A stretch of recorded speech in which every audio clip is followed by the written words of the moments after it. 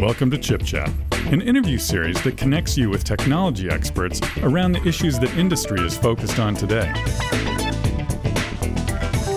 And now your host, Allison Klein. Welcome to Chip Chat. My name is Allison Klein. Today, I'm delighted to be joined by Miles Kingston, General Manager of the Smart Home Group within the Client Computing Group at Intel. Miles, welcome to the program. Thank you so much for having me. So, Miles, why don't we just get started and talk about the Smart Home Group and what is the purview of your organization? How does that fit into Intel's broader strategy? So I've been at Intel for about 18 years, and for the last 4 or 5 years, we had been very focused on the PC and new evolving use cases where we thought the PC could be a great device to go and tackle those types of workloads. And what we started seeing was that the PC is a fantastic tool for doing these things, but lots of customers were actually building purpose-built products to go enable some of these use cases. And so we really started to go and focus on what can we do to try and help grow this new market of smart home devices and, provide the building blocks that Intel has historically been providing to make it easier for more people to come to market and innovate in this space. Now, Intel has had a history of working within the umbrella of smart home and bringing smart and connected home products to the marketplace. How has that evolved over time, and how do you differentiate a smart home from a connected home? So first of all, it really has evolved a lot over the last 5 years. The sheer amount of data that has been created and that is now available, added to the enhancements in the computing capabilities, both in the cloud and locally, has now really helped with this dawn of the artificial intelligence. And we now have so much available processing to manage all of the data that's being created. So I think that's kind of why now it feels much more real than it has in the past. In terms of how our strategy has evolved, in our organization, we've been very focused on the connected home for years, and it was truly that. It was getting the connectivity to the home. So we sell silicon into cable modems, into the kind of the network infrastructure that you get from your service providers. So we've historically done that, and we're going to continue to do that. We've since also then been very focused on how do we improve the connectivity within the home. And we've been selling silicon into Wi-Fi routers and access points. So now we've worked on the connectivity to the home, the connectivity within the home.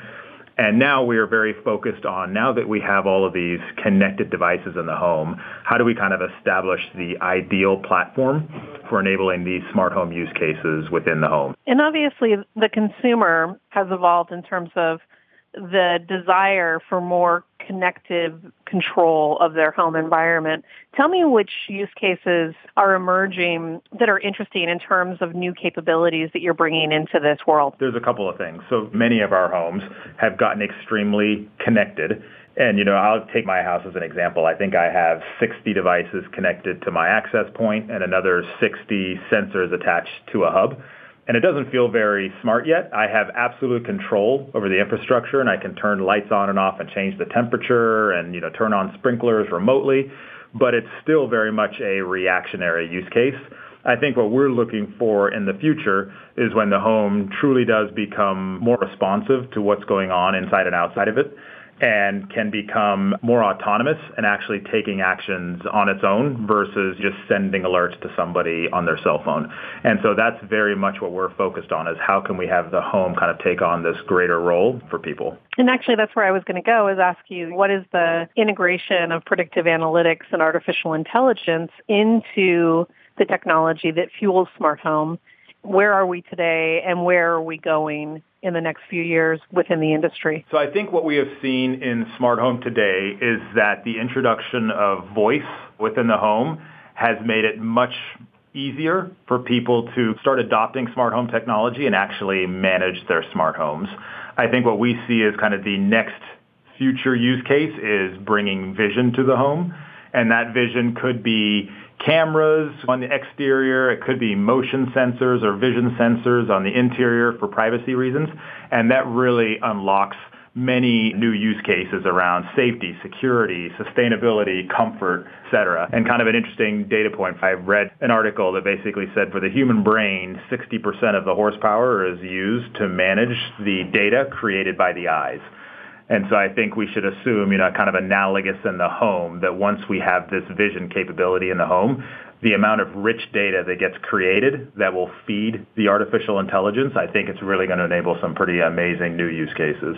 One thing that comes to mind, though, is what is the role of silicon in this in order to enable these new rich computing experiences, and how is Intel getting ready to fuel these experiences? Today, much of the artificial intelligence is done in the cloud, and you've probably been hearing about machine learning and deep learning. There's all of this rich data that's available, and the data is housed within the cloud.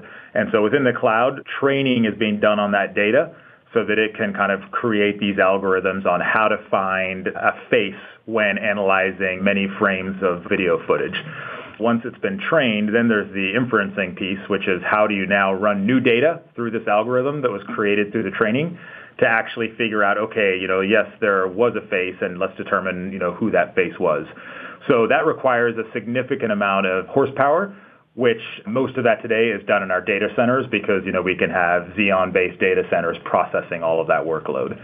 In the future, we believe there will continue to be lots of training and inferencing done in the cloud, but for either latency or privacy or cost reasons, doing some of that training and inferencing locally with silicon in the home will be extremely beneficial as well. Yeah, so it sounds like you want to move some of that workload, the part that makes sense, that's either unique to that particular customer because it's taking in data from their home, or stuff that you don't want to send all the way to a cloud data center and then back again. You're going to drive more complete compute into those edge devices. Exactly. The types of examples you can give around that is in these future use cases, just like people today are adopting multiple voice-enabled devices in their home, if we assume they do the same thing with vision-based devices, all of a sudden, if you have multiple cameras or vision sensors creating many frames of video footage, you can't really practically send all of that up to the cloud and expect to get a quick response on what to do with that information. And I think it's very analogous to what we're seeing today with autonomous driving and drones, whereby they don't necessarily have connectivity to the cloud and they need to make split-second decisions so that they can avoid accidents. And so a lot of the artificial intelligence there is being done locally as well. And I think while the requirements for a split-second decision may not be the exact same in the smart home, you definitely wouldn't want to wait, an hour to get feedback that, there was actually a fire started on the kitchen stove, but it took us a while to analyze, whether it was truly a fire or something else. You want to get that feedback very quickly. Very exciting stuff. When you look at who we're working with to deliver the solutions, are there any key partners that we've got in this space? Yeah, Intel's business model thrives, we can create a horizontal building blocks and a horizontal business model so that we can enable many more customers so that we can sell lots of silicon. We are partnering very closely today with Amazon, and we're in the Echo Show, and we did announce previously a speech-enabling developer kit that runs Alexa. So basically what we're trying to do is create these hardware building blocks to make it easier if you're a product manufacturer and you want to integrate voice or some of these future use cases into your platform.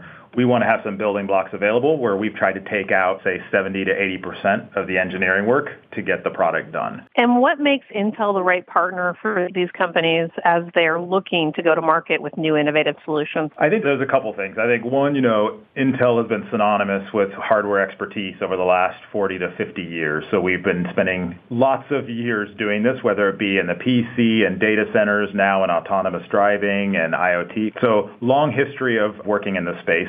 And then also, if you look at the sheer number of assets, we have both silicon and software tools all the way from the cloud to the actual edge device itself. So we've got communications and connectivity chips.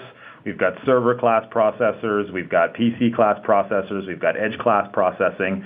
So we've really got this broad range of assets. And then, like I mentioned, and the software tools that make it easier for somebody to partner with us. Very exciting stuff, Miles. Would love to have you back on the show again soon to hear more about the advancements in this space.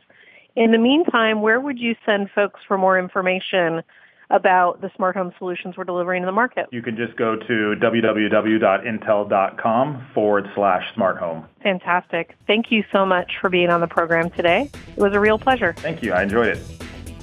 visit ChipChat online at intel.com/chipchat. And for more information on data center technologies, visit intel.com/bigdata, intel.com/cloud, and intel.com/datacenter optimization.